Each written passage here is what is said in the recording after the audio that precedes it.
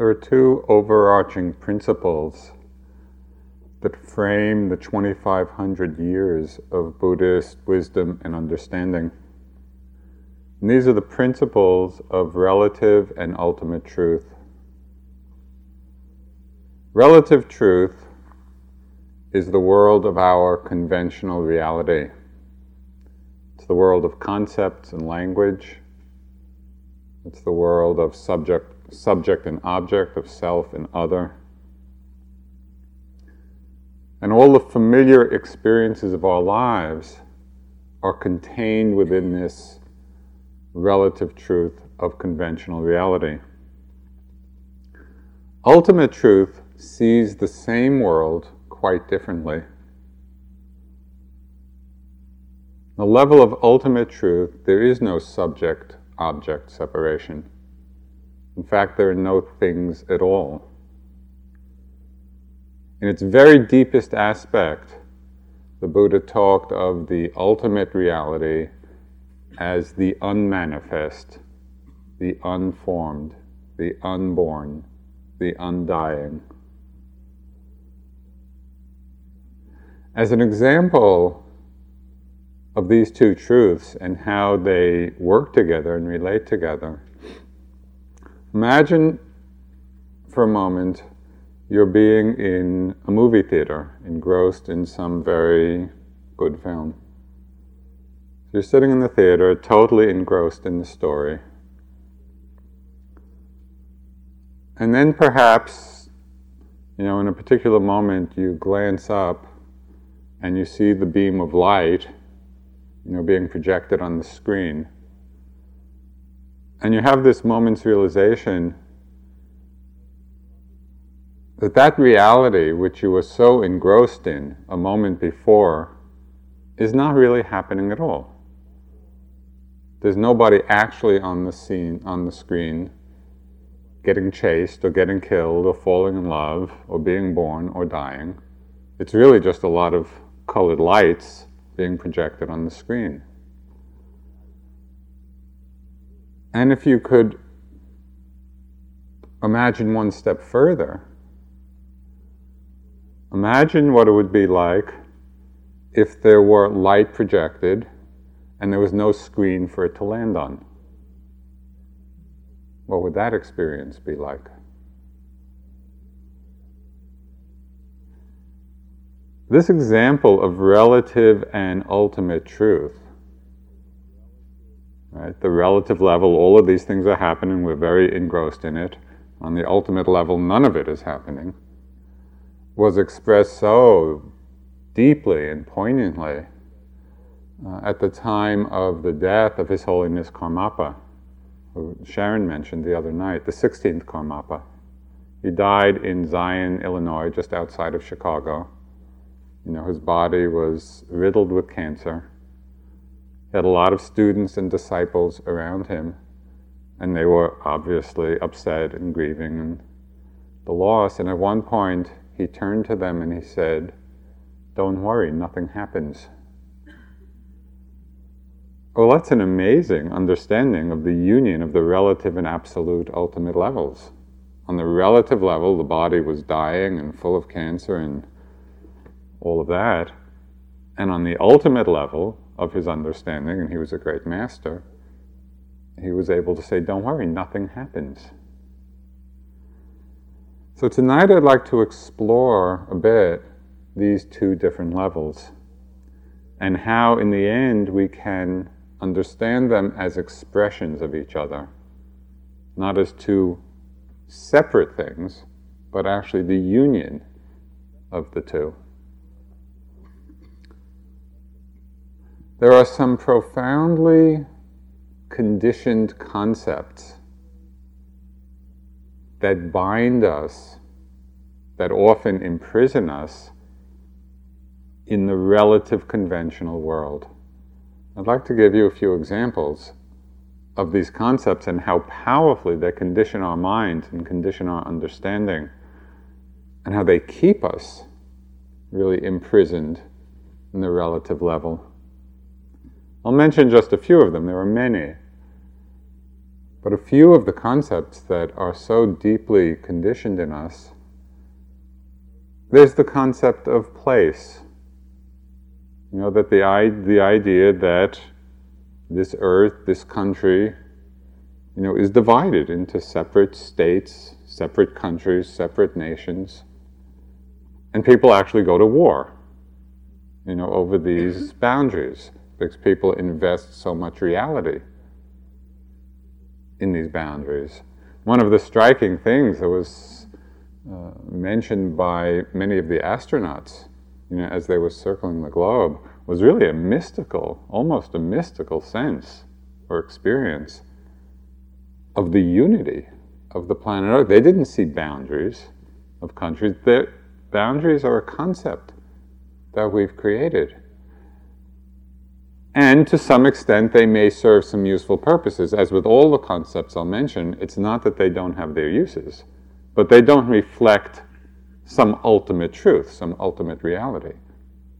They're a construct of our own creation.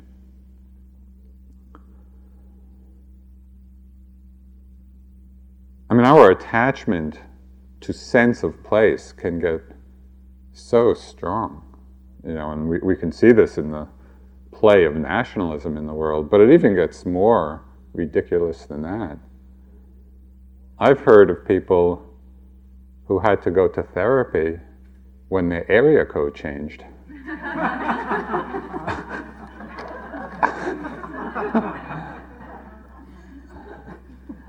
I remember it was even out in California when, I think I have this right, I may have forgotten a little bit, but when Berkeley went from 415 to 510, that was major. The concept of place, we get really attached to it in trivial ways, in very deep ways with strong consequences. Perhaps an even stronger concept that influences our lives and plays out in the world in so many ways is the concept of ownership. We have the idea, we and others have the idea that we actually own things. Mark Twain told the story of, he was telling the story of this group of horse traders in Russia. But he told the whole story from the horse's point of view. And the horses never had the idea, even for a moment, that they were owned by anybody. They were in relationship to various people, humans, who treated them in various ways, but the concept of being owned never entered their heads. And yet, we can invest so much in this, sometimes with disastrous consequences. Some years ago, I read the book, you may be familiar with, King Leopold's Ghost. And it was basically the story of King Leopold of Belgium, who declared himself, with the agreement of the political powers of the time, declared himself the owner of what became called the Belgian Congo. And it was just like his personal colony. And the unbelievable, injustice that happened, born out of that concept, that this one person owned this and owned all the people and owned all the resources. And everybody in the world agreed. It wasn't just one aberration, because people are very attached to this idea. And we may think we're not quite so attached, but just imagine what it would be like if you came into the hall and somebody was sitting in your cushion. I'll bet there would be a moment.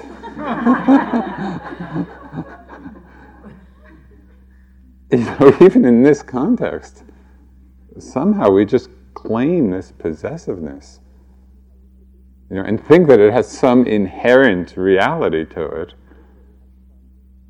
where really it's just a construct of our minds, and it binds us to this world of relative conventional reality, often with a lot of struggle. I had one experience years ago which in which I could finally see the conceptual nature of ownership, possessiveness, and in a moment free myself from a lot of suffering, was when I had just come back from my years of practice in India, and I was teaching that first summer school at Naropa in 1974. Maybe some of you were even there. It was like a Buddhist Woodstock. It was the first big gathering of people interested in Eastern thought and practice. And Trungpa Rinpoche was there, and Ram Dass, and there was this huge, huge gathering. And I was there teaching. It was my first teaching, and they had given me this small kind of apartment to live in. Well, I was the first one of my friends back from India, and while I was teaching there that summer, many of my friends, Sharon included, also made their way back to America. And of course, nobody had a job and nobody had a place to live. And so what was the thought? Oh, let's go visit Joseph in Boulder. He has a place. So all these friends started, arriving in Boulder and just camping out on my living room floor. And it took a while. At first, I was busy. I was working quite hard, teaching a lot of classes in the day, and kind of thought I needed my space. And so I was a little irritated at them all. Why don't they get a job? But at a certain point, there they were. And my mind just, it kind of did a little switch. And I realized that the problem was coming because I had this idea that it was my apartment. And if I could let go of that idea, then it was just myself and all these friends sharing a space as we had done for years in India, where it had not been any problem at all. It was quite nice. But as long as I had the idea it was mine, that's when the suffering arose. When I let go of that idea, we had a good summer. Okay, concepts of place, concepts of ownership. Another concept that very much locks us in to the world of relative truth, relative reality, is a concept that so conditions our lives, is the concept of time. We have created the notion of time, of past and future. And it's really interesting, and we're just living, we're living that out as if this is just how things are, and very rarely do we actually stop and look to see in our experience, not as a concept, what these terms mean. What is our experience of past? We're sitting here minding our own business, and certain thoughts come in the mind. They're memories, recollections, remembrances. They're thoughts arising in the mind. We create a concept, past. We invest a reality in this concept, and then somehow there's a mental gymnastic that takes place, and we take this concept which we've created and somehow kind of toss it back behind us as if the past is back there as a reality, forgetting that our only experience of past is as a thought and feeling in the moment. Now, I'm not talking, and I don't mean to engage in a kind of metaphysical discussion on the nature of time. I'm talking very much on a pragmatic experiential level of how we experience it. And again, this is not something to believe, it's something for you to really look in your own experience and see for yourself. We do the same thing with future. We have certain kinds of thoughts or images, plans, anticipations, imaginings. We create a concept for those kinds of thoughts or images. We call it future, toss it out ahead of us, and create this notion that the future is a reality out there waiting for us. Well, most of us in our lives, and you have seen this, I think, very clearly in these few days, understand we are carrying past and future around. It's like we're carrying mountains on our shoulders. We live most of our lives lost in thoughts of the past, lost in thoughts of the future, And it's not light because we're investing a reality in those concepts. And so we are tremendously burdened in our lives.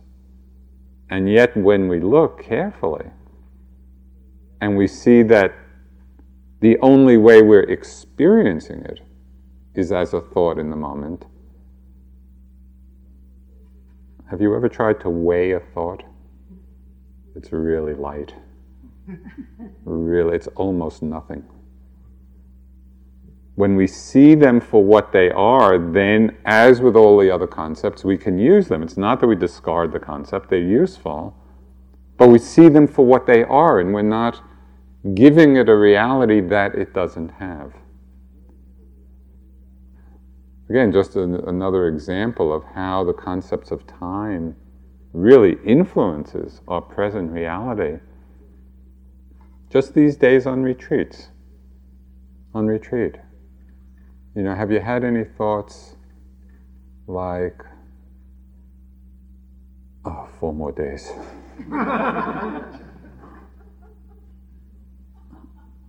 If I have to watch one more breath. And so we create this concept of 4 more days, and we create a concept. All it is a thought in the moment. But it's sort of like one of these cartoon bubbles. We create this thought and then jump into it and live in that thought. 4 more days, I'll never make it. Or it could be the other way. Maybe you're having a good sitting and you think, 2 more days. Oh, too bad it's so short. And all of that is just mental creations based on a concept of time, because we're not seeing that really in the moment. It's just this momentary blip of a thought arising and passing. Now we're going to get really tricky, because we do this not only with past and future, we do it with the present. We create a concept of present moment, and we can get attached to that. There's some verse from the Dhammapada, which really has the capacity to just open the mind up. Let go of the past, let go of the future, let go of the present, and cross over to the further shore. With the mind wholly liberated, you go beyond birth and death. Let go of the past, let go of the future, let go of the present. There's just that moment of really dropping into a more ultimate reality, because we're not even creating the relative reality of present. Concepts of place, of ownership, of time. We're very hooked in to the conventional reality, the relative reality, through concepts of self-image. We have a lot of images of ourselves that we've created of who we are in the world, of how we present ourselves, to other people. And as soon as we identify with any image at all, with any self-image, of any kind, a good one, a bad one, it's already a contraction. It's already a limitation. I don't know if you remember, when I was in grade school, we used to do these plaster of Paris casts. They had these rubber molds, and you would pour the plaster of Paris into it, and out would come some figure. Well, a self-image is like pouring ourselves into a mold, and then we wonder why we feel constrained. Because we have created a concept about who we are, and then are limited by that concept. It can be worldly self-images, I'm a great success, or I'm a total failure, or I'm brilliant, or I'm stupid, or I'm whatever. And so we have all kinds of worldly presentations. We also have spiritual ones. The same identification with self-image happens right here on retreat. The good yogi, bad yogi syndrome.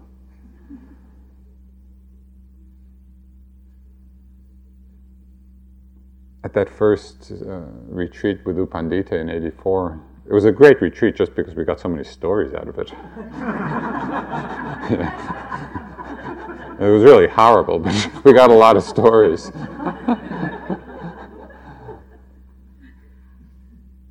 At some point, we're going along, and again, it was really strict, and everybody's really practicing very intensively. And after some time, I see people writing in little notebooks. And they were all the people who I thought were practicing really well, the good yogis.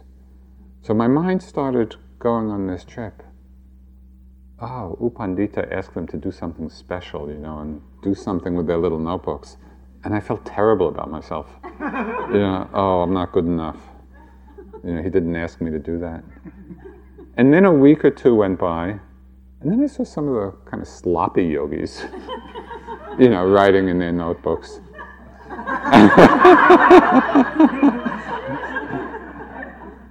And then I thought, oh, I must be a great yogi. I must be so good that U Pandita thought I didn't need a notebook. So my mind was just, back, a good yogi, bad yogi. At the end of the retreat, I found out U Pandita didn't ask anybody to use a notebook. People were just doing it to, make a few notes about their sittings so that they could give reports. But my mind, had created all of these projections and self-images that really was a lot of suffering. There are some self-images which we probably don't even see as a self-image because they seem so fundamental to who we are. And so that gets interesting to see how we can get caught or imprisoned on this level of relative truth, conventional truth, by things which seem so basic. Things like age and gender and race and culture. Well, they don't seem like a concept. What color is your mind? Is your mind black, white, yellow, brown? How old is your breath? Oh, my breath is 58. Is the pain in your knee male or female? It's not to say that these concepts don't point to differences of experience, because obviously they do.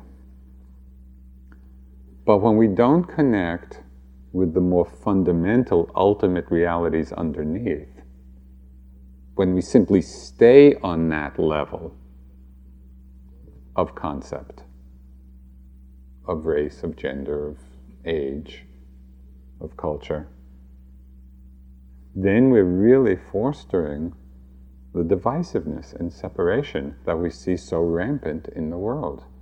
It's because we're not dropping down from that level of concept, even some very fundamental ones, to what's in common underneath.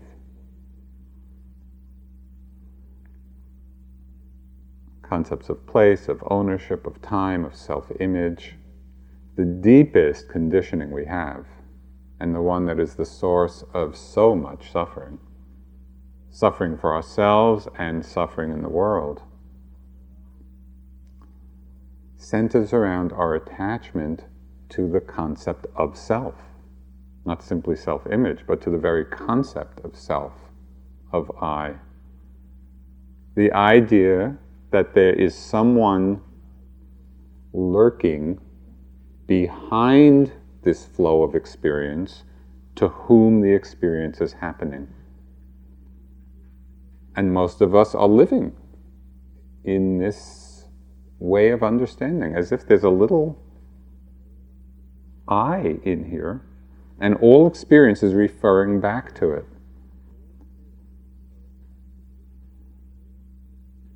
We create this reference point. We create a reference point for all experience, and then call that mental fabrication self, I, Joseph.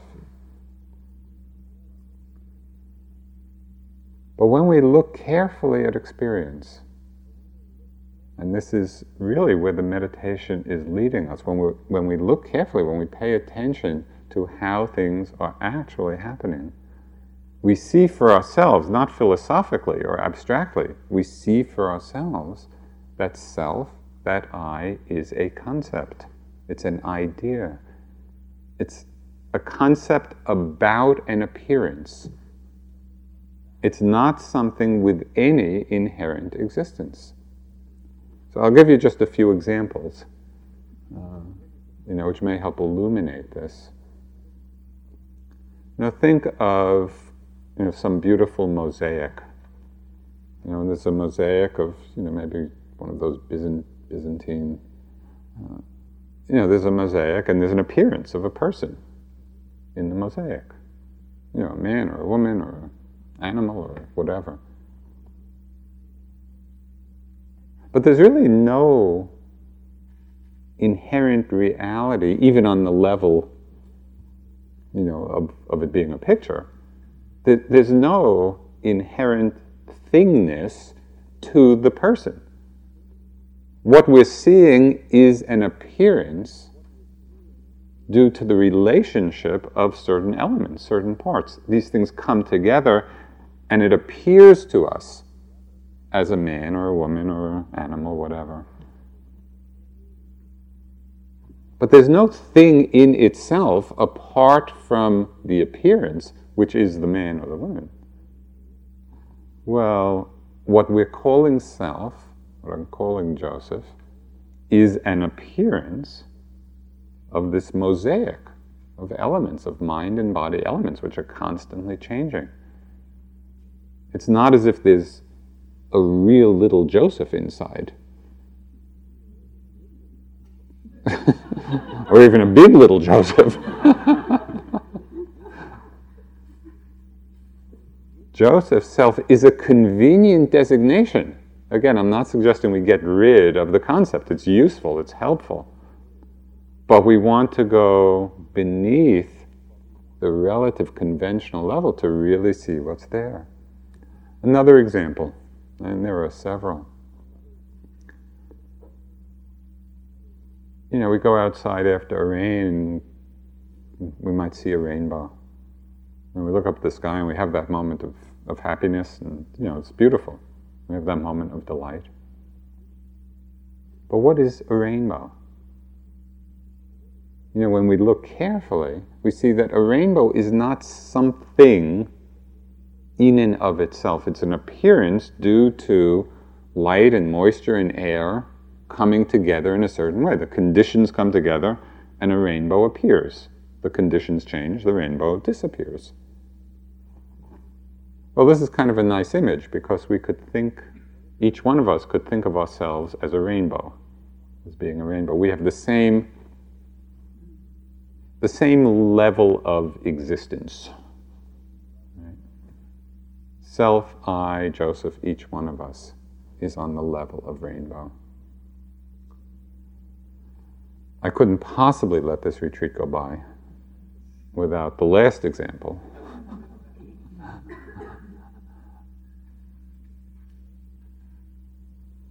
Of the Big Dipper.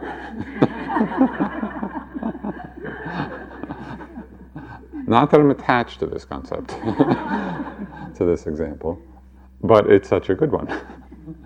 We go outside at night, it's a clear night, look up at the sky, we see the constellation, the Big Dipper, if we're at all familiar, with the constellations.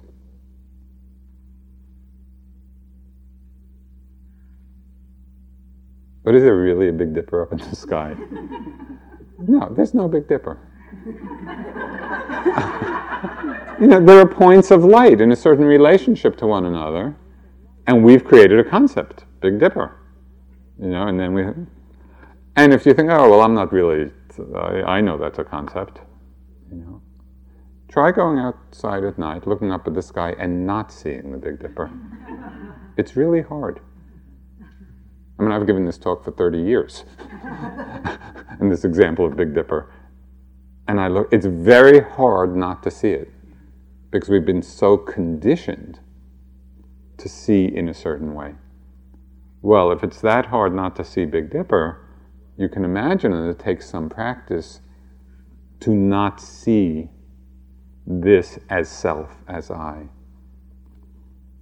But really, Joseph's self-I is just like Big Dipper. It's a concept that's describing a certain constellation of elements, of mind and body elements.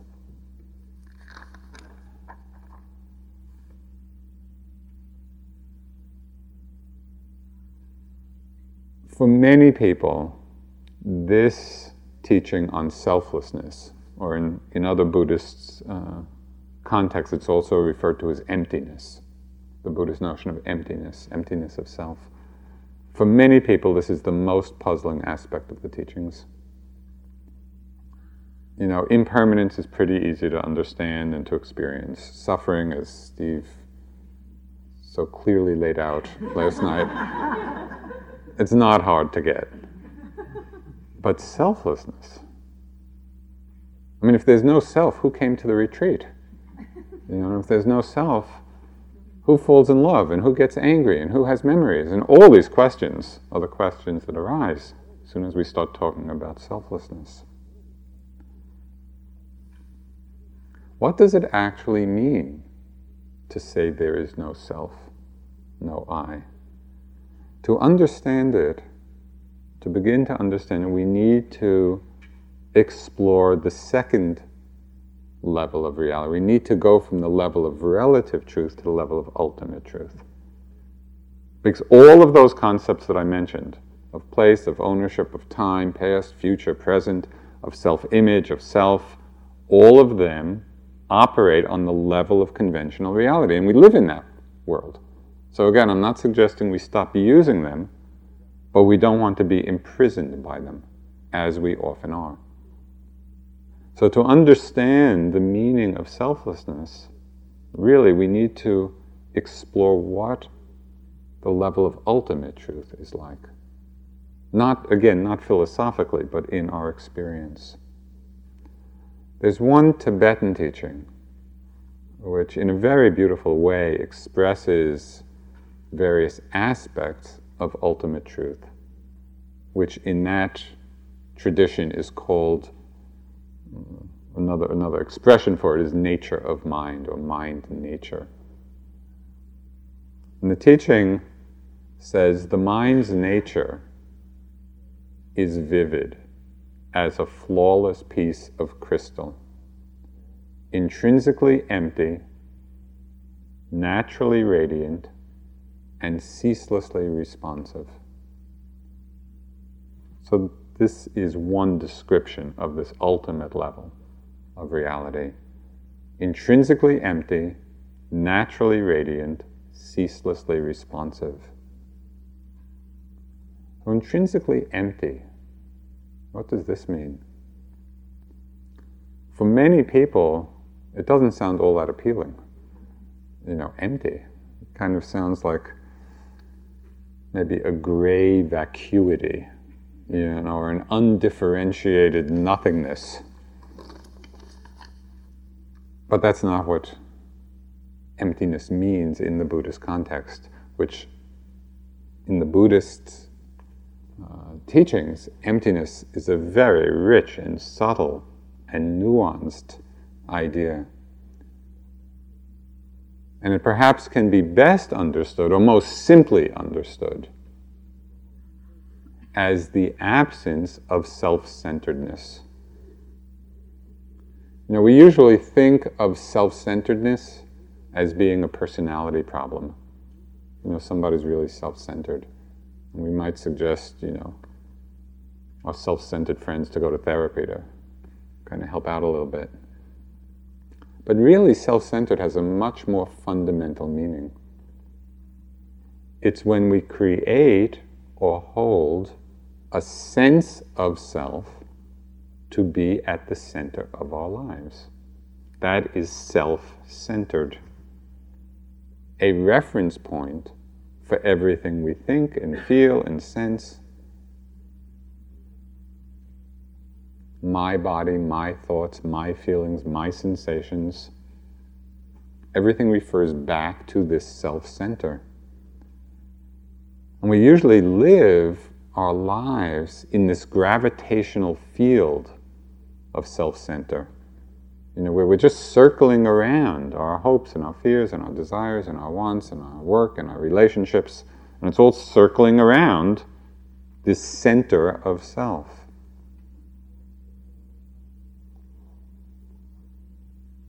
Revolving around desires for ever new experiences, as if somehow the next new experience is going to gratify, finally fulfill this self-center.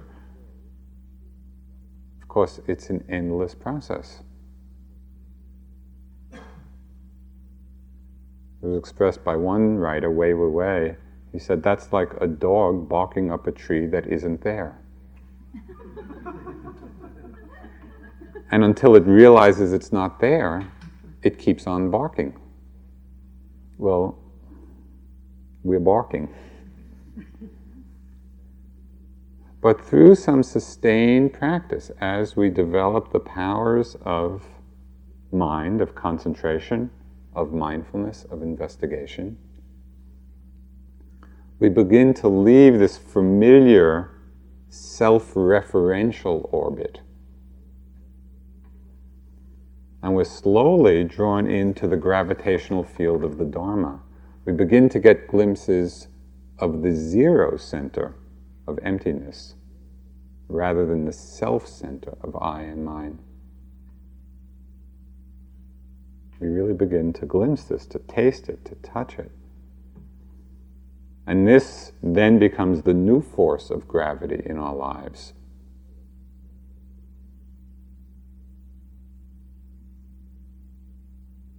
One teacher, her name was Jocelyn King, she made the remark that it's so much better to stand on the firm ground of emptiness than on the quicksand of somethingness. When we start revolving around the understanding, the realization of emptiness, that's actually when we come to some peace in our lives. The poet and mystic Rumi, he said, live in the nowhere that you come from, even though you have an address here. And so that's really that union of relative and absolute levels. We do have an address here. And we live and act and relate in the world as self and other in all our relationships. But even as we're living in this relative world of conventional reality, can we abide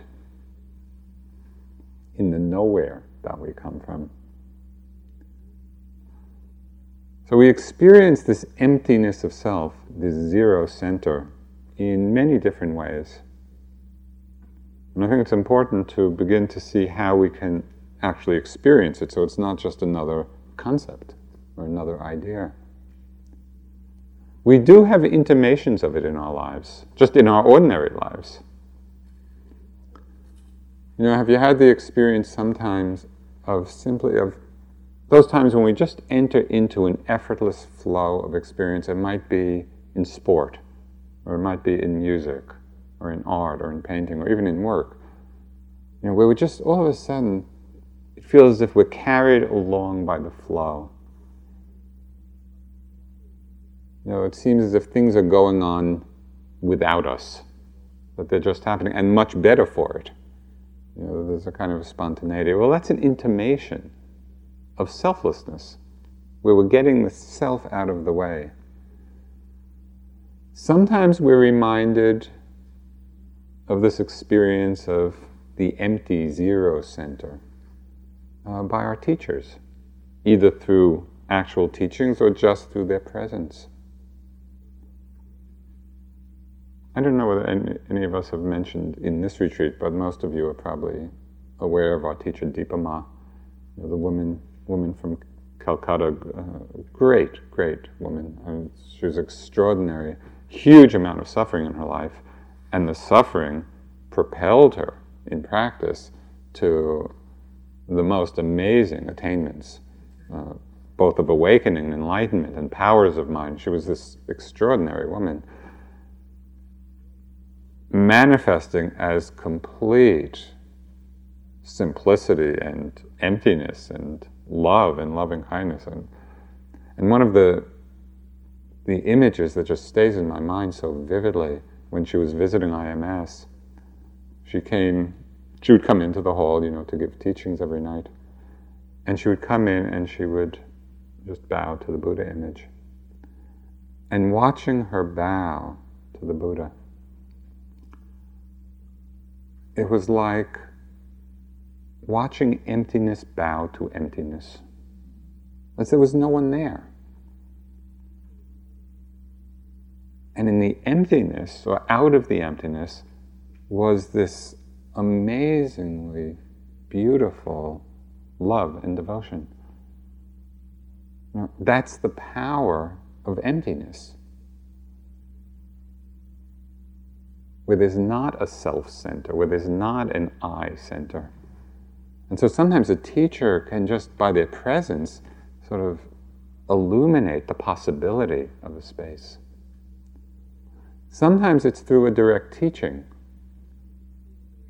There was one student of Kala Rinpoche, who was this great Tibetan master, who had studied with him in India, and then had gone back to Canada and was living, way out in someplace, but in Saskatchewan or Alberta, or someplace where there was almost no Dharma practice going on, at least at that time.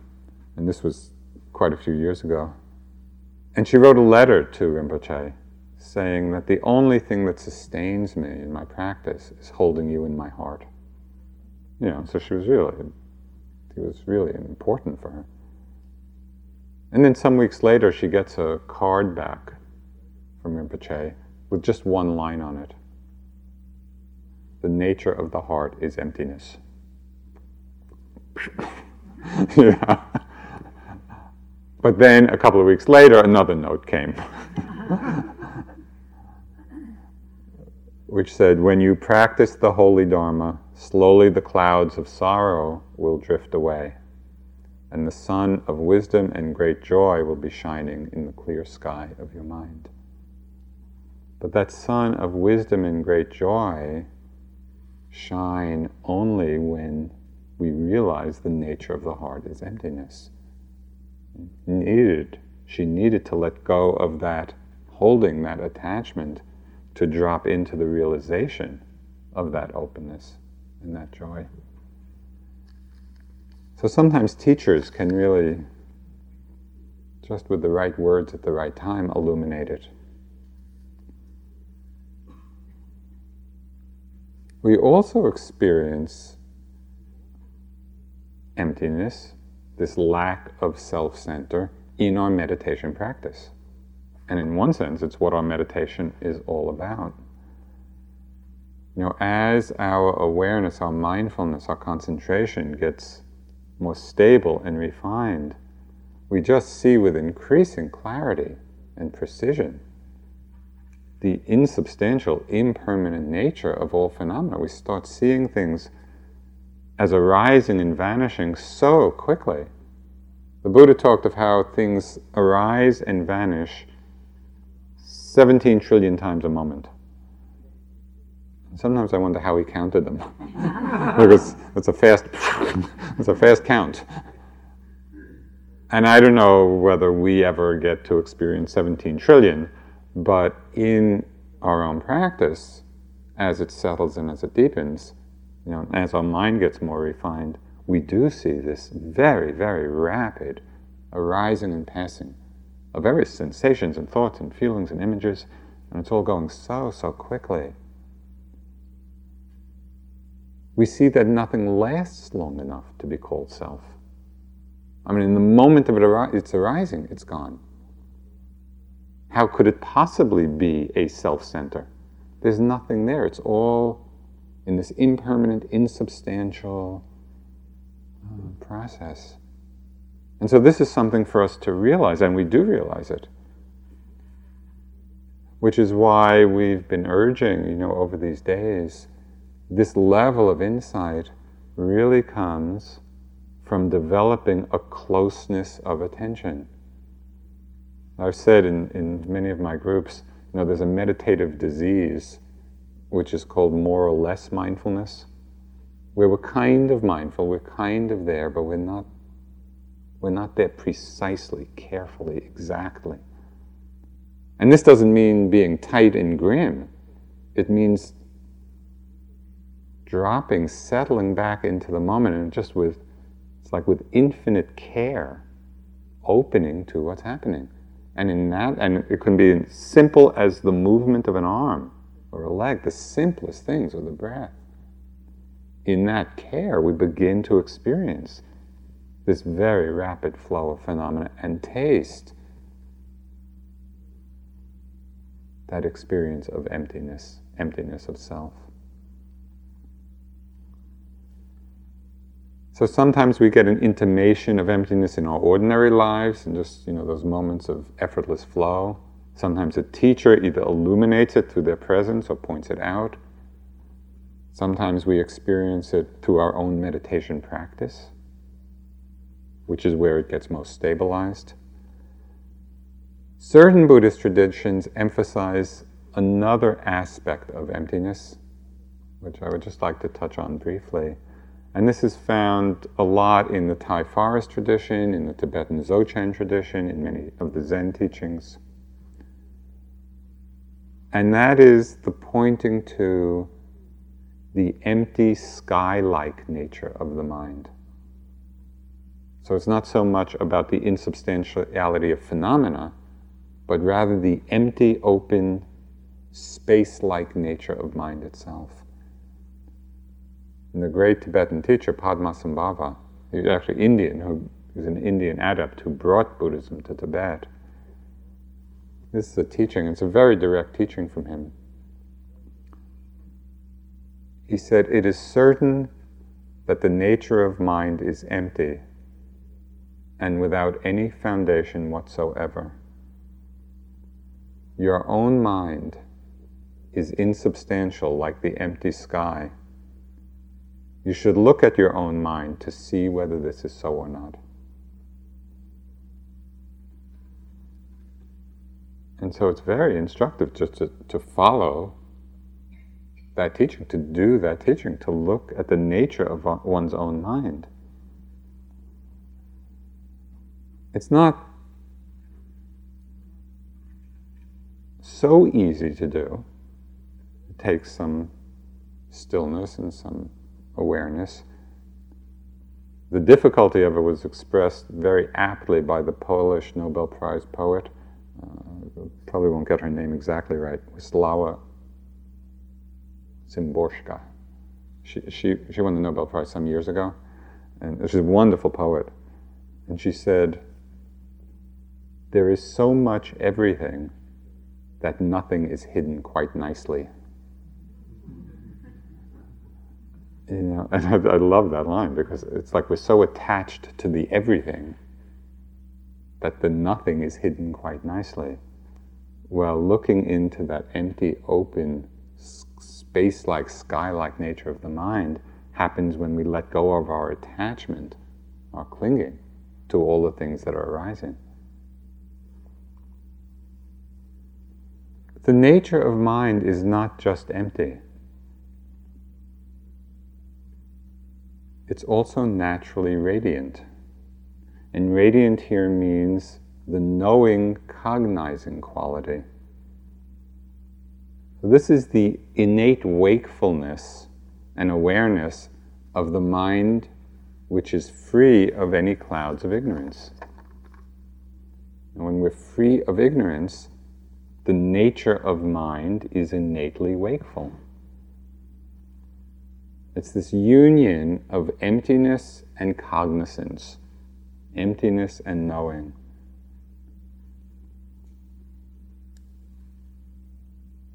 Some years ago, I picked up a book which looked interesting. I picked it up because of the title. The title was The Nothing That Is. And it was a book on the history of the number 0. But the title is so I started reading the book, and actually after the first few lines, it lost me. But the first 2 lines in the book, for me, were great.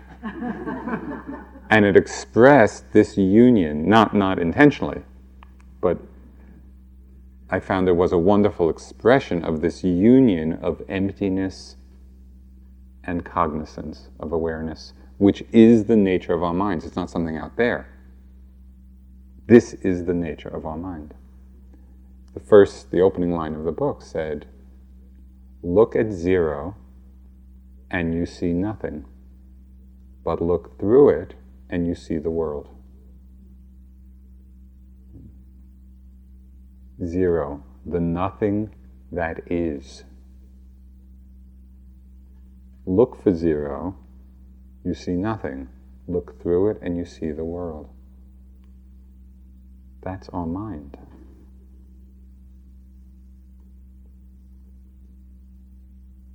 This could be called the cognizing power of emptiness.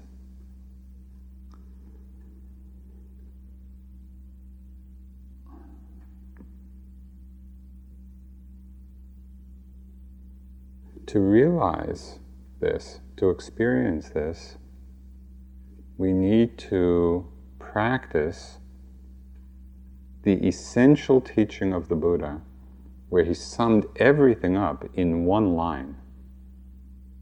And so if you've forgotten everything else, just remember this, one line. Nothing whatsoever is to be clung to as I or mine. Nothing whatsoever is to be clung to as I or mine. So that we're not creating the self-center, but are abiding in the zero center. And there's an image which describes this movement from delusion, from ignorance to awareness, from ignorance to wakefulness. And it's the image of ice and water. As we all know, ice is hard, it's frozen, it's solid. Ice is when we're lost in our thoughts, when we're lost in past, lost in future, imprisoned by concepts. That's all the nature of ice. When we're identified with anything as being I or mine, that's ice. Identified with the body, identified with sensations, thoughts, feelings, images, with awareness itself. Any identification with anything is that contraction into ice. And watch during the course of the day just how often this happens. We can be going along quite happily, and then just in a moment we feel that contraction of reaction, of wanting, of desire, of judgment, where we get caught. Water represents the nature of awareness. Free of self-center. Water is unfrozen, unfixated. It's fluid. Now there's one great discovery here that is tremendous good news. And that is that water, the nature of awareness, the nature of mind, is nothing other than melted ice. It's not something else that we have to get. It's already here that we come back to when we let go of attachment to anything at all. It's like that moment of coming out of a movie theater, having been totally lost in the story, and in that moment of waking up, we realize, oh, that was just a movie. That's the moment from ice to water. Or when you're sitting and you come out from being lost in some mind drama, for however long, and you realize that was just thoughts. That's the moment of ice to water. Of course, we have to be careful, because sometimes we think we're actually in that open state of water, that open state of awareness, and it's really not water at all, it's slush. Because there are very subtle attachments that we may not even be aware of. Sometimes we can get attached to subtle states of mind, subtle states of consciousness, we get attached, identified with awareness itself. That's slush. Nothing whatsoever is to be clung to as I or mine, not even awareness. And in that state of openness is when we realize the nature of mind, inherently empty, naturally radiant, and last, ceaselessly responsive. And this is where we circle back to the relative level, because we see in this openness of mind the natural response, we could say the spontaneous activity of emptiness is compassion. When we're not self-centered, there's nothing to protect and nothing to defend and nothing to aggrandize. In that openness, that empty, open awareness, free of any clinging, the natural response is one of compassion.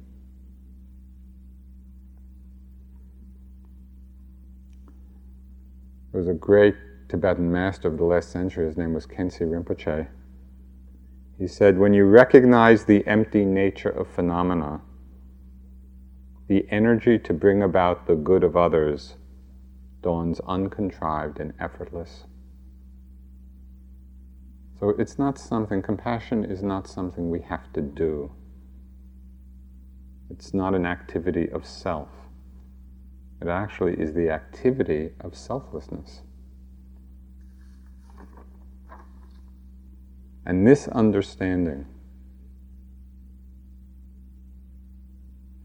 that compassion is the expression of emptiness gives birth, gives rise to the very rare flower of what in Buddhism is called bodhicitta. Bodhicitta is a Pali and Sanskrit word, literally means awakened heart.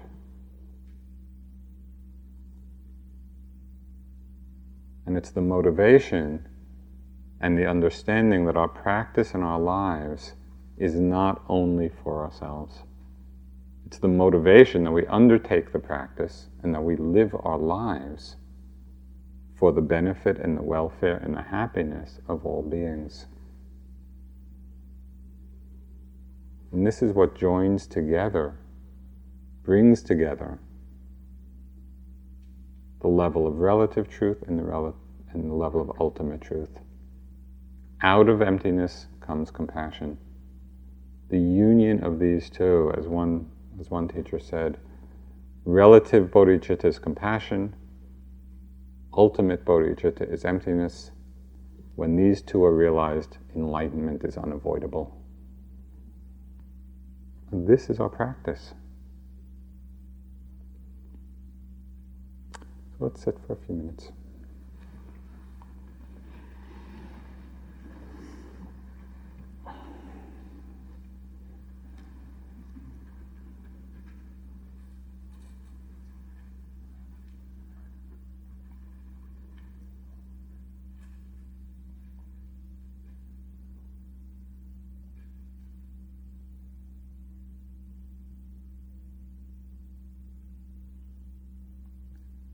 Just in these few moments, sit in a space of non-doing. Just simple non-doing, letting everything arise and pass by itself. The breath, the sounds, the sensations, nothing to do.